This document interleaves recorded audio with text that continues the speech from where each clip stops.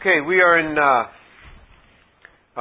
Luke chapter 2. Luke chapter 2. And so remember, what we're doing is we're just tracking the life of Jesus. We're using Luke as our chronological order-setting parameter. And then we look at the other Gospels. So we spent a lot of time in Matthew, and now we're going back to Luke to pick it up. So again, we're still chronological here. Luke chapter 2, verse 39. When they had performed everything according to the law of the Lord, they returned to Galilee, to their own city of Nazareth. The child continued to grow and become strong, increasing in wisdom, and the grace of God was upon him. So remember, when he was about 2 years old, they had gone to Egypt because Herod sought Jesus' life to kill him. When Herod then died, Jesus was about 4 years old, comes back to the land of Israel, and Joseph is told to go and go up to Galilee to stay away from Herod's son, one of Herod's sons in particular, who was really quite vicious there in Judea, and so he went up to stay in the Galilee, and that was governed then by Herod Antipas, who wasn't as violent as his brother. And so that's where Jesus grew up. And so that's what we see in verse 39, that he returned to Galilee. So Jesus is about 4 years old. And remember, Jesus was born at about 7 BC. He was not born, so the date was assigned wrongly. He was born at about 7 BC, and we know that from all the other things that were going on around it, because we know that Herod himself died in 3 or 4 BC. And we know that Jesus had, there were certainly interactions where Herod had tried to kill Jesus. So Jesus is now around 4 years old in verse 39. And in verse 40 it says, the child continued to grow and to become strong, increasing in wisdom, and the grace of God was upon him. So now we don't see anything until he's 12 years old. So in verse 40, he's growing, he's becoming strong, meaning he's increasing in physically, but he's also increasing in wisdom, and the grace of God was upon him. And we're going to see how he got this wisdom. Now in verse 41 of Luke chapter 2. Now his parents went to Jerusalem every year at the feast of the Passover. And when he became 12, they went up there according to the custom of the feast, and they were returning. After spending the full number of days, the boy Jesus stayed behind in Jerusalem, but his parents were unaware of it, but supposed him to be in the caravan, and went a day's journey, and they began looking for him among their relatives and their acquaintances. And when they did not find him, they returned to Jerusalem looking for him. Then after 3 days they found him in the temple, sitting in the midst of the teachers, both listening to them and asking them questions. And all who heard him were amazed at his understanding and his answers. And when they saw him, they were astonished. And his mother said to him, Son, why have you treated us this way? Behold, your father and I have been anxiously looking for you. And he said to them, Why is it that you were looking for me? Did you not know that I had to be in my father's house? But they did not understand the statement which he had made to them. And they went down with him, and he went down with them, and came to Nazareth, and he continued in subjection to them, and his mother treasured all these things in her heart. And Jesus kept increasing in wisdom and in stature and in favor with God and men. So, let me give you a little bit of the history of what happened in this time period. When a boy was 5 years old, he started to learn the Torah. That is the first 5 books of Moses. So remember that the entire Old Testament they call the Tanakh. The first 5 books, the books of Moses, they call the Torah.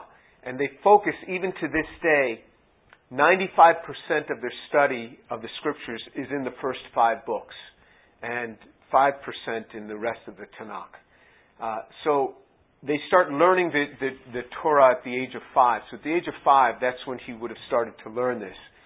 At the age of 10, they start learning the oral law, which was beginning to be put down in a formalized form at that time, called the Mishnah. It was this Mishnah, the oral law, which Jesus refused to come under later on in his life, and we'll see that. He fulfilled all the commandments of Moses. Moses gave 613 commandments, 10 of which we call the 10 commandments, but there were 613. So there were 603 plus the 10, 613. They were all a unit. Jesus fulfilled them all. He fulfilled the entire law. He absolutely refused to be in subjection to the rules of man. Now, at the age of 12, often a family would bring their son to Jerusalem with them for the Passover feast, in preparation for the age of 13 the next year. When they would turn 13, they would get bar mitzvah. Now, bar mitzvah is something that is done today in the Jewish community. It was also done in the first century. So Jesus would have been alive during the period of the bar mitzvah. We have no record of that, of him ever getting bar mitzvah. We don't know if he did, but if he was following the tradition of that day, not the scripture of that day, but the tradition of that day, it would have been typical for him to go through a bar mitzvah, a time of where he expresses himself in Hebrew and shows that he can read and write, and that he takes on manhood in a sense at the bar mitzvah. But this is at the age of 12. 12, they often brought the boy down. Now, also at the age of 12, they would start to be an apprentice.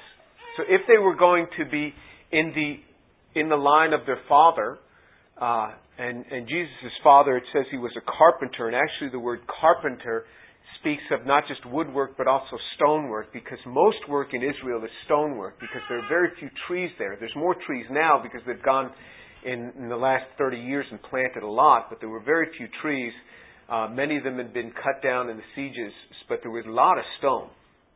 And so there was stonework being done. So Jesus would have been trained in that.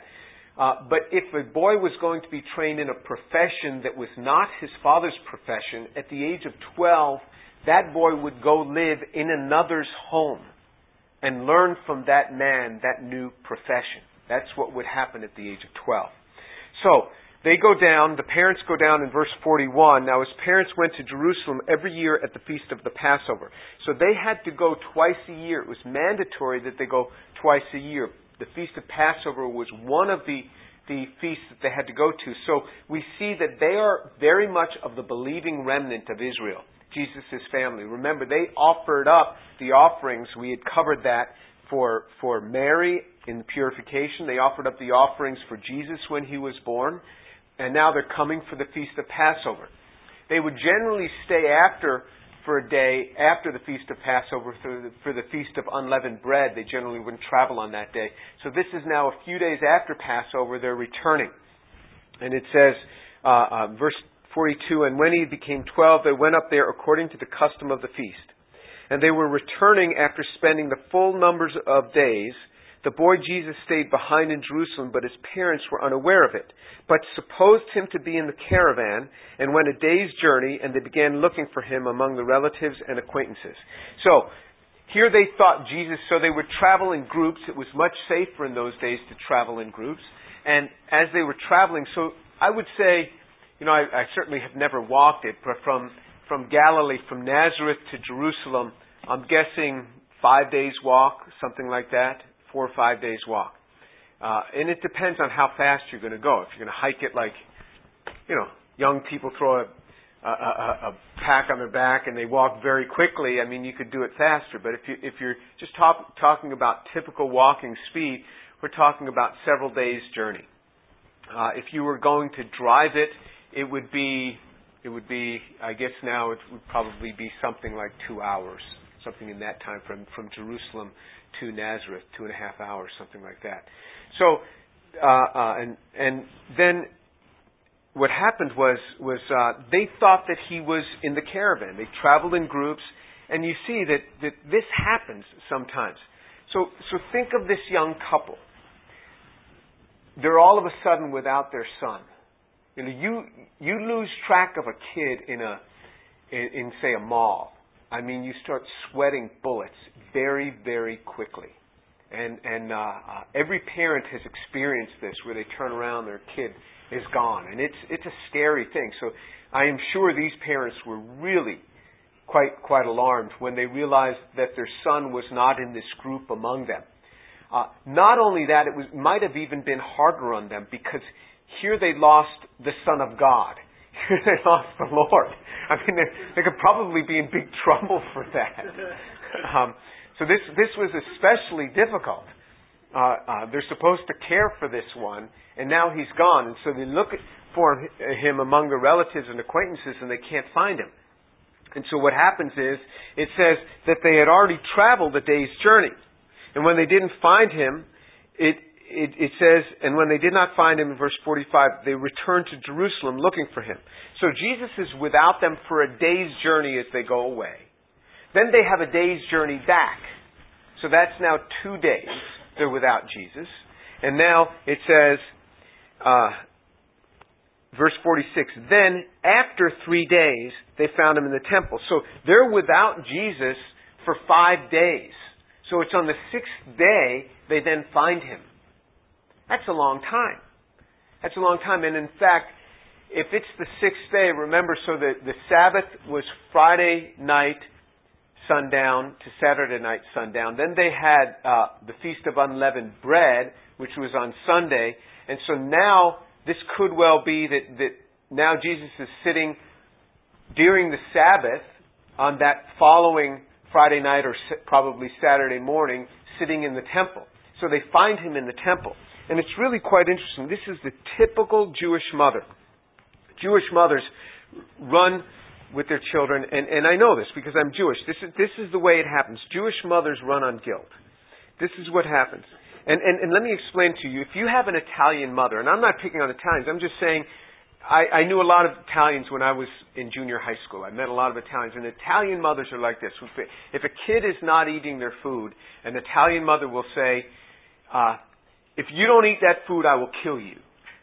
Now, it sounds tough, but this is how Italian mothers are. And I know it's not politically correct, but this is what they do. You don't eat that food, I'm going to kill you. You know, they say stuff like this. This is not what a Jewish mother says. What a Jewish mother says is, if you don't eat that food, I'm going to kill myself. This is typical Jewish mother, just running on guilt. And so look what she says. Verse 48, when they saw him, they were astonished, and his mother said to him, Son, why have you treated us this way? Behold, your father and I have been anxiously looking for you. So instead of saying, why did you do this? Why have you treated us this way? It's the whole guilt thing that they just take it back on themselves. And the mother, typical Jewish mother, bringing the father into it. The father says, your father and I have been anxiously looking for you. So when you look at it in this context, this has real meaning for me, the way Mary approached this thing. But in any case, it says above that, they found him in the temple. He was sitting in the midst of the teachers, both listening to them and asking them questions. Now, you will often hear people say, this man said to his rabbi, why do you always ask me questions? And the rabbi says, why not? Typical Jewish instruction by the rabbis is through questioning. That is the way typical instruction will go. They will ask questions. So a classic example is the Jewish mother says to her son when he was at school, she says, did you ask good questions today? This is typical Jewish instruction that if you're proficient, you are the one asking good questions. So Jesus was asking questions, but he wasn't only asking questions. They were obviously asking questions of him because it says in verse 47, and all who heard him were amazed at his understanding and his answers. So that he was answering means that he had to have been asking questions. People had to have been asking questions of him. So he had this really in-depth understanding, far more than a typical 12-year-old. And he's quite comfortable sitting in the midst of all these teachers. You take a typical 12-year-old, they don't want to hang out around, the professors. They don't generally feel like they're suitable. But once in a while, you meet a young person who feels especially, I'd like to do that. And I'm always impressed by that sort of young person. I was not that way. In fact, growing up in the synagogue, the rabbis scared me because they were always walking around mumbling. And they were obviously saying their prayers, but I wonder, what are all these guys walking all around, walking around mumbling all the time? So I used to avoid them. But clearly he was comfortable in their midst. And he sat in their midst, and he was probably sitting in the midst of these teachers. And they don't just study on the Sabbath day. They study all the time, and they get together all the time. And you go down to the Wailing Wall today, 7 days a week, they are there studying, and in their yeshivas today, they're little seminaries, they're little Bible colleges in a sense. They're there all the time studying. So he's sitting there in the temple, and he's hearing them, asking them questions. He's sitting in their midst, and actually, that he's sitting is exactly what he should be doing.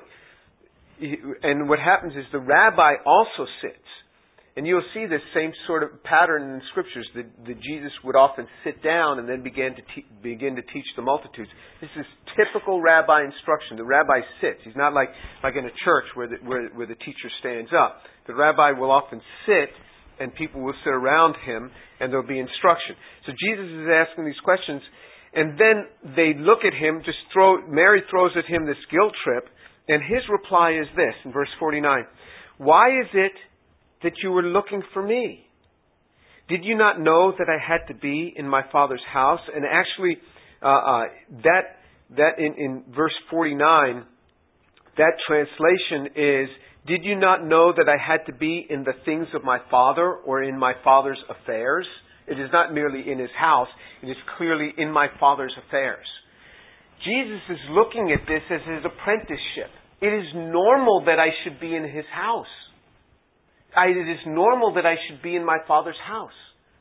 He's 12 years old. This is, in his mind, his apprenticeship. This is why he says to them, "Why is it that you were looking for me?" He had assumed that they would understand that at 12 years old, he's being apprenticed. This is where he should be. He says, "Didn't you know that I had to be in my Father's affairs?" This is his apprenticeship. This is where he should have moved into that home.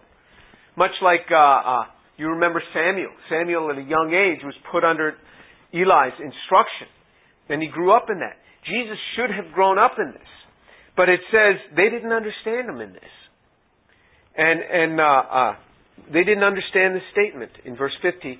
"And he went down with them and came to Nazareth." Now Nazareth is north of Jerusalem, but everything from Jerusalem, you say you go down because Jerusalem is on a mountain, so they went down to Nazareth, even though Nazareth is north of Jerusalem. You still go down this very long hill. It's about 2,500 feet up to the mountain top in Jerusalem. So you go down to Nazareth, which is sitting on the southern part of the valley of Armageddon, where that valley will be, where the last fight will be, where many wars have been fought in the past. But you see, he goes down to them, and it says, "And he came to Nazareth, and he continued in subjection to them. And his mother treasured all these things in her heart." So Jesus should have been apprenticed there in Jerusalem, but he goes in subjection to them. This is a clear understanding that subjection is a positional thing. It's not an experience thing. You can have a person in a church who knows much more about the Scriptures and is a better teacher than, say, the senior pastor. This can happen. But the senior pastor is in charge. It's a thing of position. You continue in subjection, and there's a willingness to subject yourself to the other, not based on who knows the most. You could say in the university, you could have, the president of the university isn't generally the most scholarly person in the university. And they're supposed to not be scholarly. They're supposed to be good fundraisers. That's the president's job. But everyone in the university has to be in subjection to the president. And then the president, and ultimately everyone is in subjection to the board of trustees. Now the board of trustees, lots of these people have very little education. They're just wealthy people. And they're good business people. And you get wealthy, good business people. Why? Because, first of all, you hit up the board of trustees in the university all the time for money. So what will the board of trustees do, for example? They will match dollar for dollar anything that any faculty or staff give. Now remember, there's lots of faculty and staff, and there's a board of directors, which is only about 18 people. But a board of governors or a board of trustees. So they have. Why do they do this? Because they're rich people. So in other words, subjection isn't just because you know more. Jesus clearly was growing and understanding more, but he continued in subjection to his parents. And he learned the trade of his father. Because it says later on that Jesus was a carpenter like his father, Joseph was. Meaning that he worked both in wood and in stone. So subjection doesn't mean that if you're subject to somebody that they're automatically better. It is a positional thing. In the scriptures it says clearly that husbands and wives are to be in subjection one to another. And then the next verse in Ephesians chapter 5 is, wives, be in subjection to your husband. But the verse just above that is be in subjection one to another. I mean, when it comes to certain things, I subject to Shireen. She knows things better than I do, like when it comes to cooking meals. We have people over and she's cooking this grand meal and I'll walk into the kitchen and say, don't do that. Do it this way. And she'll look at me like, you're telling me how to prepare this meal? I say, okay, I get it. And because she knows what she's doing in that realm. She really knows how to coordinate these things and take care of it. I'm like, well, why do you need tablecloths? What's the big deal? You just go right on the table. That way something spills, it's even easier, right? No, I have to subject myself to her counsel in that. She knows what she's doing. We subject ourselves and counsel one to another. That's what the scriptures say. But anyway, you say, how did Jesus learn all of this that he could sit at the feet of these people? In fact, Galilee, as Roger was teaching this morning, being in the Galilee was not a particularly good school system. In fact, if you really wanted to learn and be taught, you were in Jerusalem. If you were up in the Galilee, that was a poor educational system. How would this young boy learn all of this? So some things we learn about Jesus, not in the Gospels, we learn it from the Old Testament, prophetically. There are many things that we learn prophetically that aren't specifically talked about in detail like they were talked about prophetically in the Old Testament. So if you turn to Isaiah chapter 50, Isaiah chapter 50 gives us a clue on how Jesus learned all of these things. Isaiah chapter 50. Because remember, in his humanity, he had to learn just like any other man. In Isaiah chapter 50, reading from verse 4. Isaiah chapter 50, verse 4. The Lord God has given me the tongue of disciples, that I may know how to sustain the weary one with a word. He awakens me morning by morning. He awakens my ear to listen as a disciple.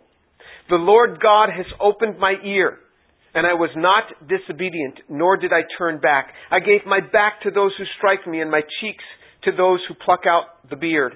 I did not cover my face from humiliation and spitting. For the Lord God helps me. Therefore I am not disgraced. Therefore I have set my face like flint, and I know that I will not be ashamed. He who vindicates me is near. Who will contend with me? Let us stand up together. Let us stand up to each other. Who has a case against me? Let him draw near to me. Behold, the Lord God helps me. Who is the one who condemns me? Behold, they will all wear out like a garment. The moth will eat them. Who is among you that fears the Lord, that obeys the voice of his servant, that walks in darkness and has no light? Let him trust in the name of the Lord and rely on his God. So you see, starting in verse 4, this is clearly a prophetic word concerning Jesus. What happened in Isaiah chapter 50, verse 4, it says, the Lord God has given me the tongue of disciples, that I may know how to sustain the weary one with a word. He awakens me morning by morning. He awakens my ear to listen as a disciple. Keep your finger right there in Isaiah 50 because we're coming back. But if you look in Mark chapter 1, you see Jesus fulfilling this very thing of going off early in the morning. Everyone else is sleeping. He's out praying. Mark chapter 1, verse 35. Mark 1:35. In the early morning, while it was still dark, Jesus got up, left the house, and went away to a secluded place and was praying there. So you see, Jesus had this habit of rising early in the morning and going off to pray. This is spoken of prophetically in Isaiah chapter 50, verse 4. Jesus said, He awakens me morning by morning. He awakens my ear to listen as a disciple. If you will do this, He will do the same in your life. If you will rise up and spend time with the Lord, He will do the same in your life. It is not Satan that keeps us from having fellowship with God. It is we ourselves. If we will set a time to spend time with Him, He will speak to our hearts. He will awaken you morning by morning. You can pray this prayer. Lord, let me arise in the morning. Awaken me in the morning. You will have a time with the Lord. He will begin to speak to you. You read the Scriptures. He will begin to speak to you. You pray. You have that time of fellowship. Very few Christians take hold of this. The Scriptures speak of this quite explicitly. The blessing that comes by meditation on the Word of God. And here He says, He awakens me morning by morning. He awakens my ear to listen as a disciple. This is where Jesus learned this. Not only did He hear and listen, it says God trained Him how to speak. In verse 4, the Lord God has given me the tongue of disciples that I may know how to sustain the weary one with a word. Jesus learned how to speak. He learned how to sustain the weary one with a word. He could speak a word and sustain the weary one. How did He learn this? He wasn't learning this from Mary and Joseph. They were just regular people. Joseph was just a carpenter. He was not a learned man. How could he learn this? By spending time with God. I have met men that have very little education, but they spend time reading the Scriptures and meditating on the Word of God every day, and you speak to them and you say, wow, this guy knows a lot. A lot. Now you start speaking about scientific subjects and you say, this guy doesn't know anything. But then you start speaking about things of life. They know so much. They learn it from the Scriptures. What does it say about the disciples? It says that they were not learned men. When they saw Peter and John, they perceived that Peter was not a learned man, but they said, this man, we could tell that he's been with Jesus. Peter had sat 3.5 years at the feet of Jesus and learned a lot. And that's why he was able to stand up and to speak and to give the testimony that he gave before the Sanhedrin when they would call him in. Because he had spent time with Jesus. If you will spend time with Jesus, He will bless you more than you understand. He will bless you in your career. You say, well, I'm going to be a physician. Why do I need that? Because you will be a much better physician if you have spent time with Jesus. You will be a much better professor if you spend time with Jesus. What He will do is He will give you an ability to listen. He'll give you an ability to hear. He'll give you wisdom. He'll give you an ability to speak. You want to know a class of people that really are not very good speakers? It's physicians. You know, that's not something they learn how to do. He will give you the ability to speak as a physician. He will give you the ability to speak as an engineer.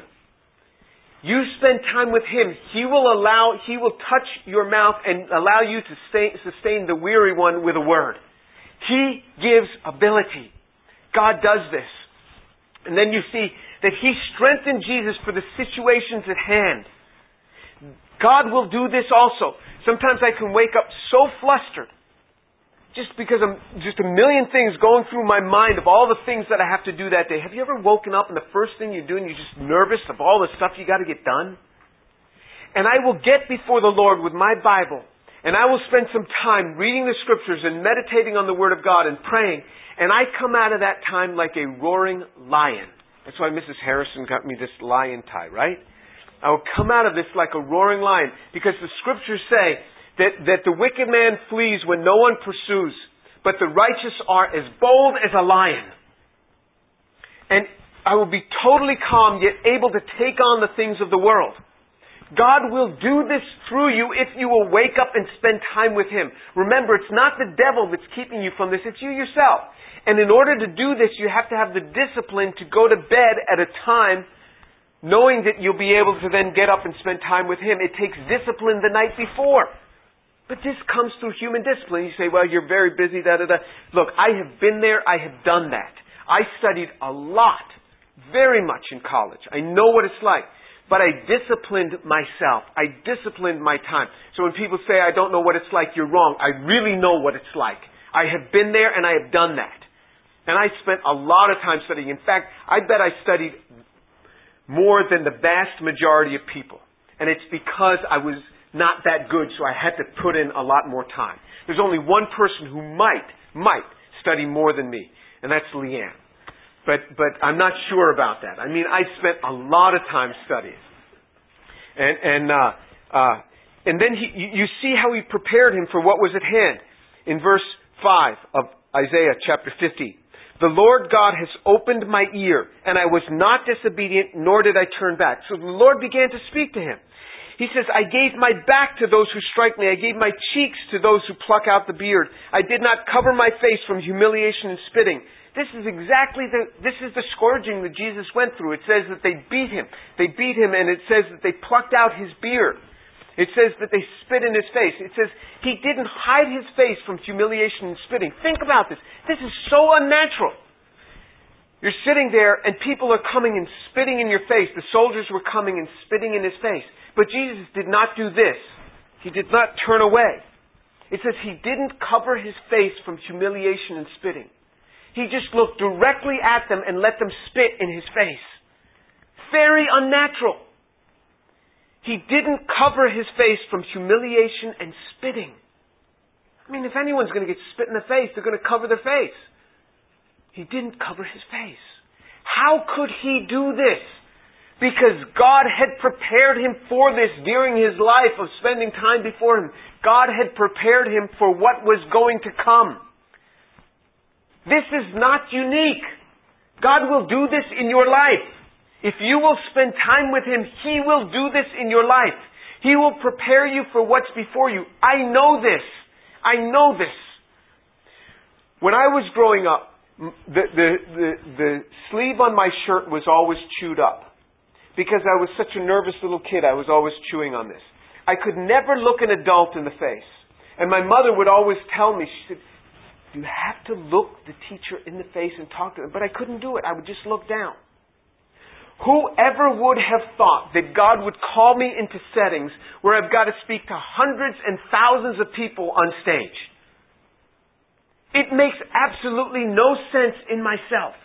But when I started to pick up the Word of God and started to read it, what would happen is in the morning, in my morning times alone, I would be in my room and I would be picking up the Word of God and I'd just start speaking it. And I'd find myself with the Word of God walking around my room speaking the Word of God. Very strange sort of habit. But what was God doing? I was just a young college student. What was God doing? He was preparing me for what would come. Preparing me for what would come. I remember these opportunities would open up to speak in churches. I was just a college student to speak in churches. And I'd be so nervous about this, and I'd get up and I'd practice this. And I'd just walk around the room practicing these sermons that I'd have to give. I was just a college student. I was in graduate school and I'd be speaking before whole churches. God was opening doors for me. This kid who couldn't look an adult in the face, now having to stand in all of these settings. What does God do? God takes us in our weakness and makes us strong. He takes that which is weak within us. He says, I will confound the wise through you. Through you I will confound the wise. I will take those who are weak and I will make them strong. I will take the foolish of this world and confound the wise. This is what He says. I'll take the foolish of this world and confound the wise. You are weak. You lack something. You spend time with God and you will see that He will fill you. He will fill you to overflowing. This is what He does. This is what Jesus got from this time. You spend time with your Heavenly Father. You spend time with your Father, and He will begin to strengthen you from deep within. He will do this. Let's pray.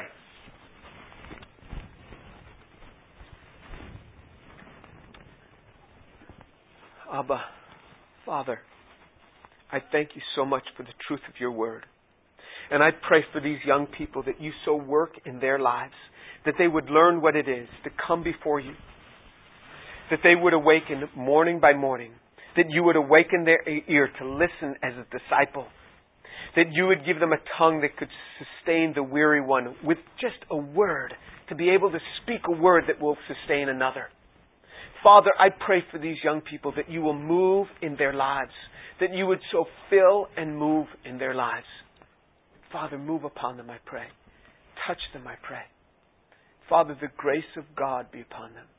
The grace of God be there. Your mercies and Your grace be there. Bless them richly, I pray. May they take hold of Your Word and walk in it. In the name of Jesus. Amen.